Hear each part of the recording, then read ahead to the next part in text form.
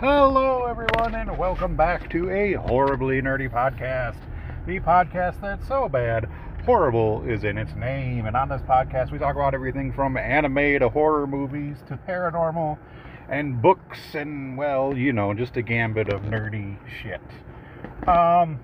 So I didn't miss any recordings this time. I literally stayed to the schedule this time. So yay, here you go for the one of you that listens. I gotta stop saying jokes like that. That just really puts me down, and then I get depressed and not want to fucking record. Anyways, last week, or last episode I should say, we talked about a book by Edward Lee called Header, and I explained what a header was. And for those that didn't listen, there is spoilers coming up for Header, so if you don't wanna, if you want to read it and whatnot, I recommend you do so. Just again, trigger warnings. There's sexual assault, rape. Oh, it's a disgusting book. It's a splatterpunk book, so extreme horror splatterpunk. Just be prepared for that. It's a bit much. Again, I like gore and goo and gross, and so I don't, I can handle it. There are some things that even I think go a little too far, but that I've only read a couple things, and it really isn't even at Edward Lee. It's been other things, it's been other books where I'm like, okay, I have to stop and take a break because that was a bit much. But anyway, so I want to talk about Header 2. And so I also need to clarify one thing. I didn't realize when I said that Header took place back in the Prohibition times, I was wrong. Header actually takes place, I believe, in the 60s and 70s, because the sequel, they talk about, so the sequel has to do with some family members of the people that portrayed that did the atrocities in the original Header. So, and I realized, oh wait, if this is around Prohibition time, I don't think these things exist, and that would be a power drill that you can put a cutting tool on. I don't know if those existed during Prohibition time, but reading back anyways, it took place before, it took place later than Prohibition time. I believe it was around the 60s or 70s. It was one of those two. But yeah, so I had to clarify that, and when I said that, I was heartbroken by the ending. So as you know, as I was saying, the ATF agent, he's helping to run the moonshine. He's taking bribes and all this. He doesn't like doing it, but he's doing it because he loves his wife, and she is very sick, and this is the only way they can afford the medicine that she needs in order to survive. So basically, he ends up getting caught. He solves the murders. He figures out who's doing the murders, kills both of the people. So he solves the murders. He goes back into, his headquarters or whatever, his station. And there's a gentleman. So he's talking to this chief that, kept telling him to ignore the murders. It's just how the way things were done around here. And he's telling him that he found the suspects. He, in self-defense, he killed them. And there's another gentleman there from a different precinct. And they're just shocked, and he's just like, what's going on? And they're like, well, we need to show you something. And that's when I was like, oh wait, this couldn't have been Prohibition times, because they didn't have security cameras. So there was an undercover cop. One of the people that he was running moonshine for was an undercover cop, and he was having him take a huge deal, which ended up being, it was gonna be like $30,000-$40,000 in one run, and he figured this would be his last run. This would be able to afford the medicine from now on. He can get back on his feet, and that was his last one. Well,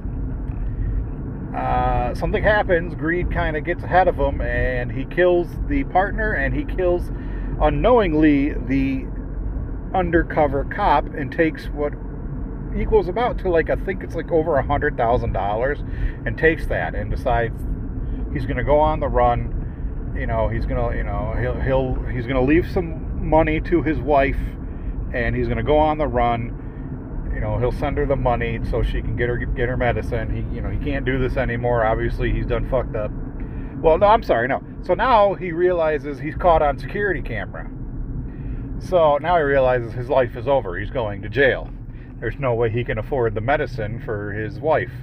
So he ends up killing this captain of the other precinct and his own captain. And then he decides, okay, I'm going to go on the run. I'll send my wife some money so she can afford the medicine and all that. And I'm going to go on the run. And, I just have to, I don't want to be in jail for the rest of my life. You know what they do to police officers in jail, especially dirty cops and all that. So, so he decides to do that. But then he says, I can't leave. I owe my wife an explanation. I can't leave without telling her at least goodbye, and I love her. So then he stops off at home, and he hears giggling coming from the bedroom, and he hears his wife sounds like she's talking to somebody. And as he slowly approaches the door is cracked open, and he sees his wife is giving fellatio, oral sex, to the doctor. And she basically, takes a breath and says, oh man, if my husband could see us now, he'd flip his lid.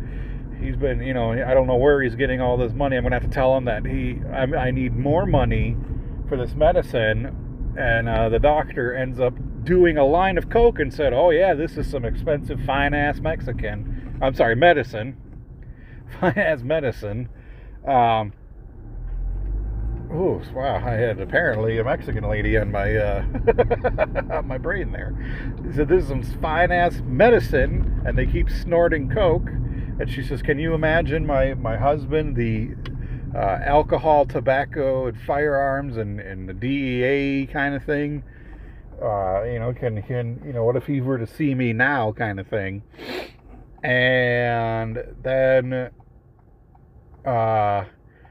she says, I'm gonna continue giving you oral because she wants it now in the back door. And he says, girl, we've been doing this forever. I've already finished about. I'm trying to be like kind of without being vulgar and disgusting here. He's already finished a few times, and I don't know if he can get it up one more time. She says, oh, don't worry, I can get you up. So she proceeds to continue to give him oral sex, and the ATF agent slowly opens the door quietly and blows the doctor's head off. And then he just, and then she freaks out because now she's caught. He then decides to shoot her in the kneecaps so she can't run anywhere nor call for help. He then proceeds to go out to the trunk of his car, which not only has the money he stole, but it also has the power drill with the cutting instrument that he confiscated after he killed the two culprits that were pulling all these headers.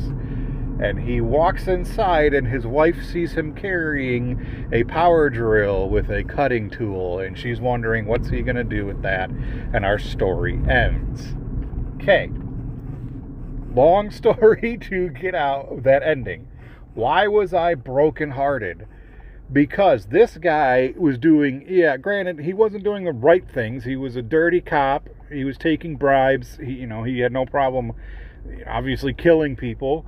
But he did it because of how much he loved his wife and thought she needed medication. Only to find out the medication was just cocaine, and she's been sleeping with the doctor the entire time.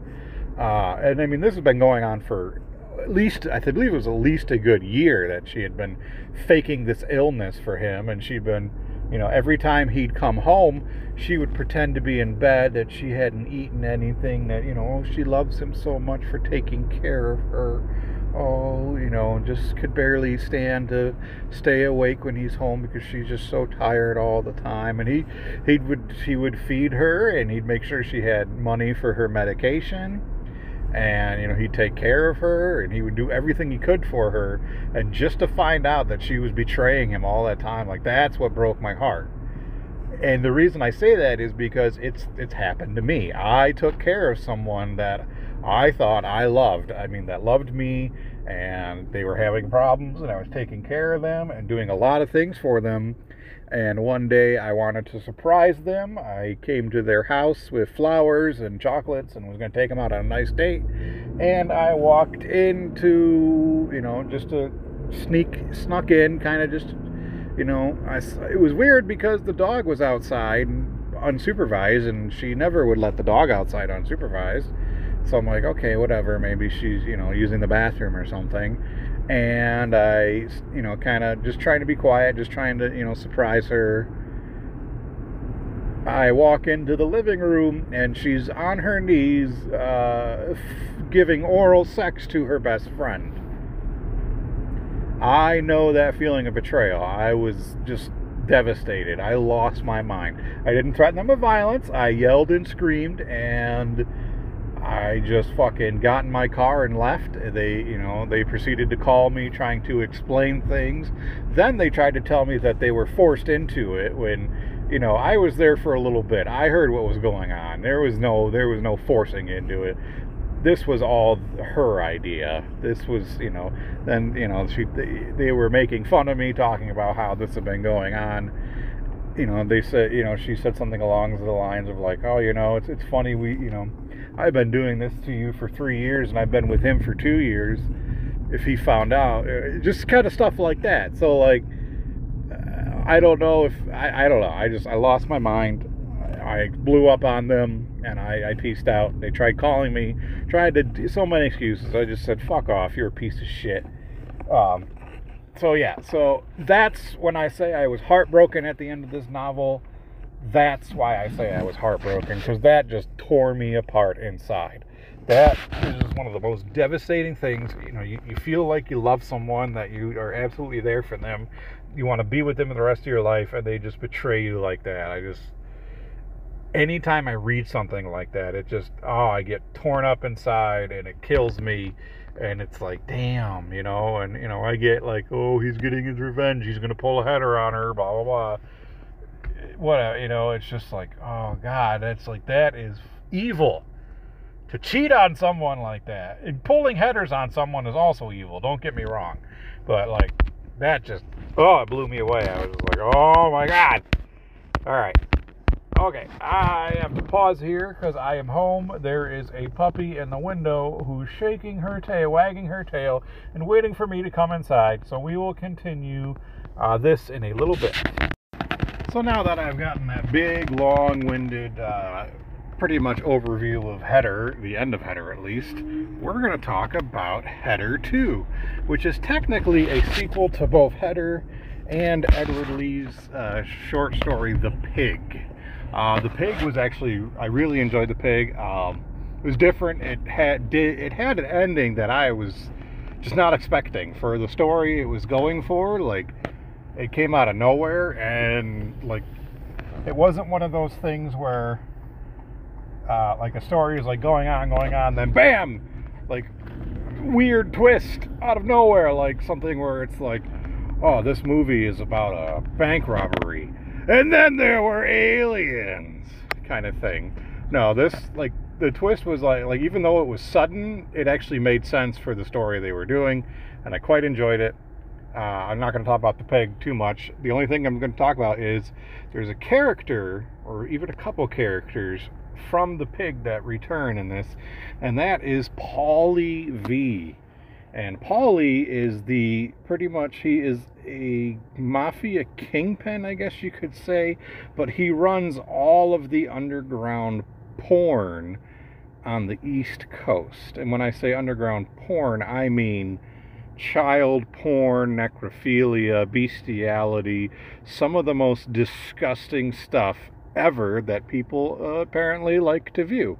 And that is pretty much his bread and butter. He films, distributes, and makes money off of that stuff. Okay. That being said, we come into Header 2, which is about the, again, I don't remember their names. I remember some of the names, which was, I believe it was Delmar,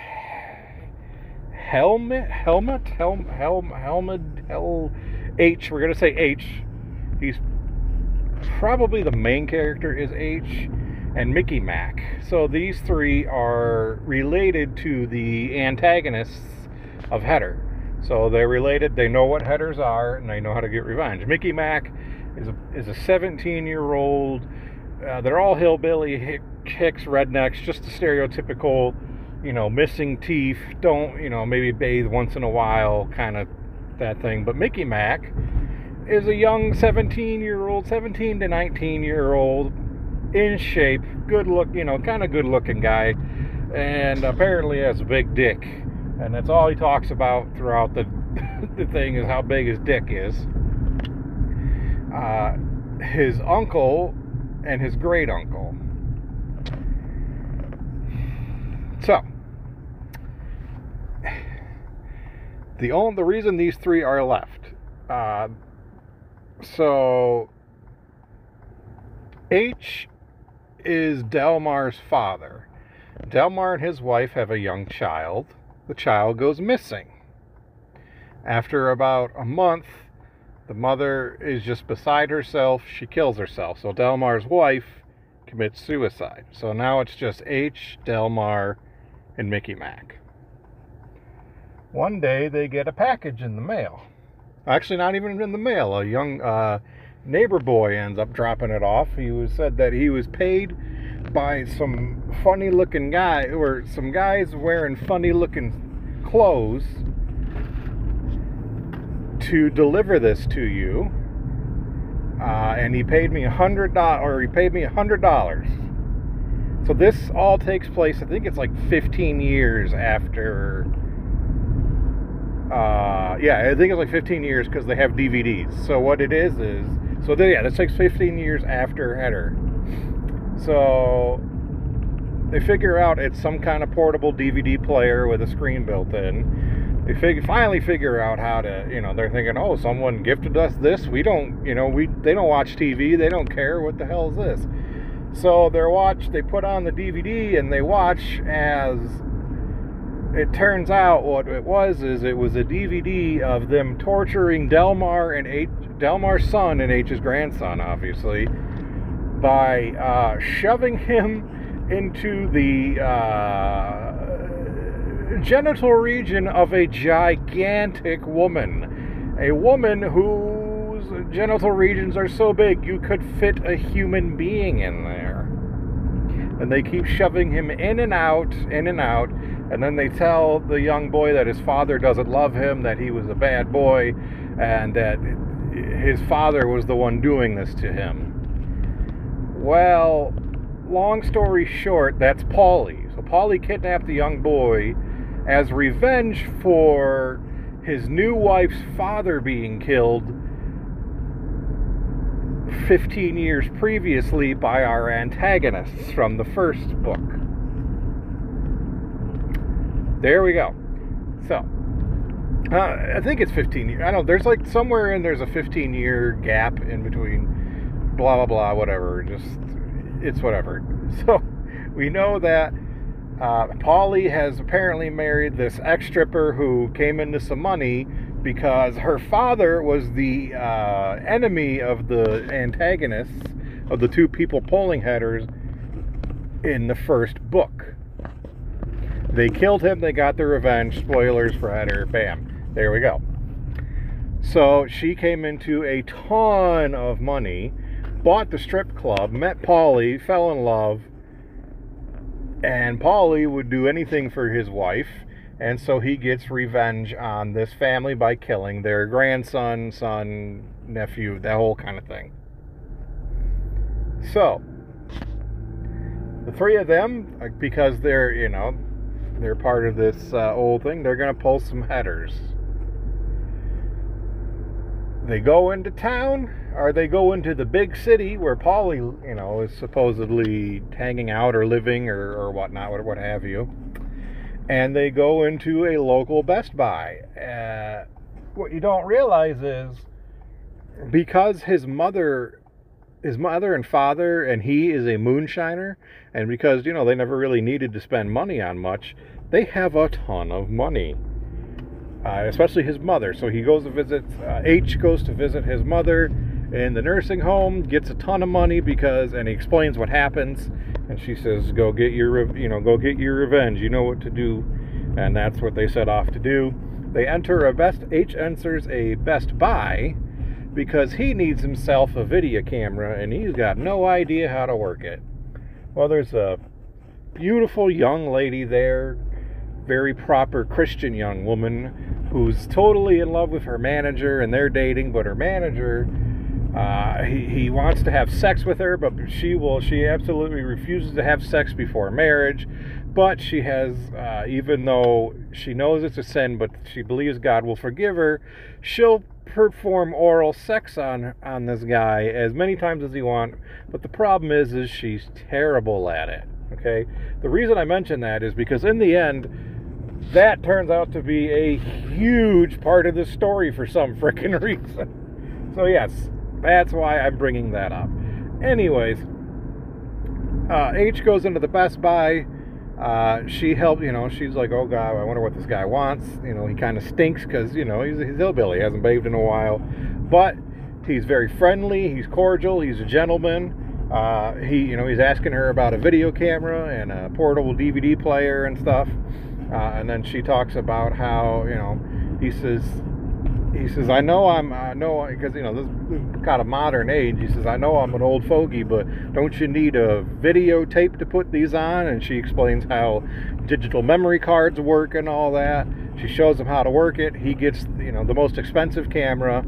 She recommends a tripod, a carrying case, basically the best sale ever she's ever done, and it's also the best sale of the month.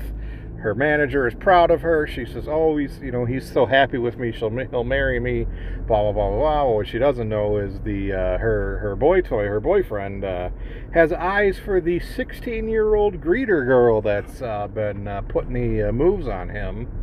And that becomes another part of the story. Again, I'm not going to go too much into this, especially because spoiling this one, I don't have to spoil this one in order to go into Header 3. But basically, I just want to kind of give the rough facts of what's going on, just so you have kind of an idea of some of the backstories of these characters and what, why in the end things happened the way they happened if you decide to read the book.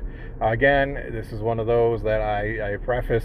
It's got sexual assault, rape, molestation, murder, death, gross, disgusting. It's an extreme horror splatterpunk book. Just be prepared for that. Just giving you a heads up on that one. So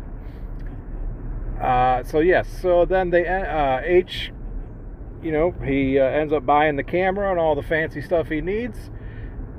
The manager's very happy. She's happy that the manager's happy. Nighttime comes. It's time to go, and all of a sudden she's going out to her car, and she's all of a sudden thrown in the back of a truck. Well, it's H, Delmar, and Ricky Mac. And they just need her to show her show them how to use the camera. Well, what they mean by show them how to use the camera is they're going to kidnap her and use her to get the camera set up so they can film their revenge headers, basically. She doesn't really know what's going on. They don't really tell her too much, but they do ask her to perform oral sex on them in order to get them excited, so that way, because sometimes pulling a header, you can't really stay excited. So they have her perform oral sex on them, and they say she's the most lousiest girl at giving head ever, and give her pointers to where it turns out she turns out to be an expert after she follows their pointers. Again, why am I saying this? Because for some reason, it's a big part of the story. So alas, they've kidnapped this young woman. She thinks, if she does everything they say, they'll let her go. He promises to let her go once everything's done. It's just going to be a while. It could take up to a week, could take up to a month. They're not exactly sure. But she's going to stay with them while they do all this stuff. They'll take care of her, feed her, all that jazz. So that's what's going on with Header 2.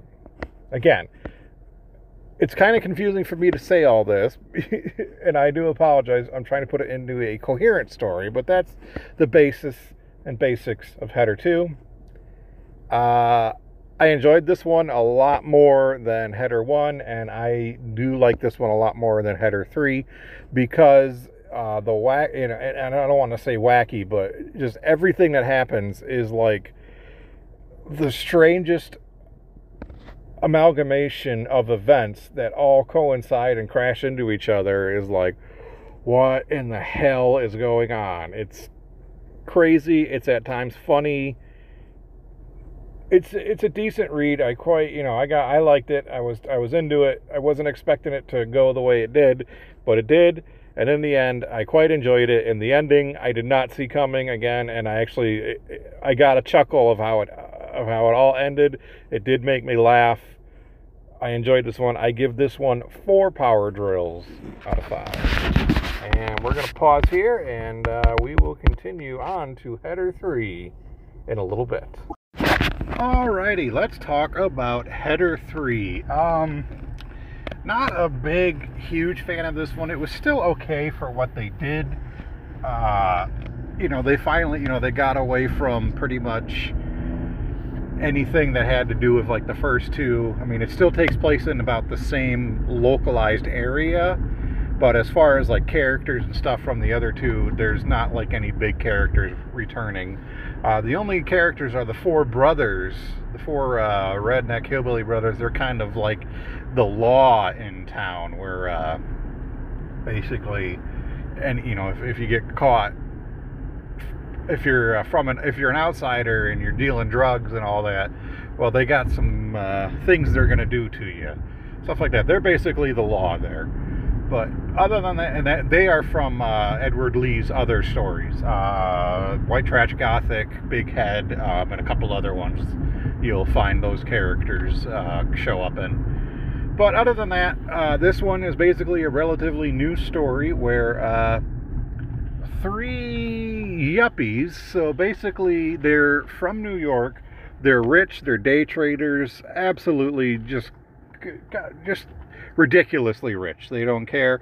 And they heard about this place, this little strip club down where I believe it's again in Luntsville, and where apparently the strippers are super hot and they'll pretty much do anything for $1, and they want to go and have some fun. Well, at least 2 of them do. One of them, who is a younger brother of one of the 2 characters, whose girlfriend just up and left him for his best friend. And so he's still kind of moping around. He was head over heels in love with her. Thought for sure, and they tried to tell him she was nothing but a gold digger. And as soon as she found out his best friend made more money than he did, boom, she was all over him. And that's kind of where we're at. So they're all heading down to Luntsville to go to, I believe it's called Candy's or something. I can't remember what it was, but what they got to realize is Luntsville, they don't take too kindly to strangers there. But they end up running into the mayor, who, introduces himself, gives them all a friendly handshake, and they tell him they're there to see in the sights. He goes, seeing the sights? He says, shit, you're going to Candy's. I know what you're doing, but don't worry about it. That's why we have that place. He said, you guys make sure you guys spend lots of money now. And he takes off. And so they go to Candy's and they get pretty drunk. They see some hot strippers, but they don't want to, spoil all their fun just yet. When they hear about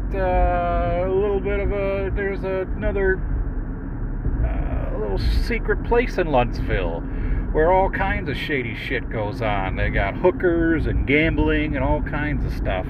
So they decide to check that place out. The younger brother just wants nothing to do with this, but he says, fuck it, whatever, I'm just gonna go with y'all at this point. What the hell can I do? And so he goes with them, and they end up running into, they make this comment about this young lady has this gorgeous smoking hot body, and they try talking to her, and they find out that she is mentally impaired.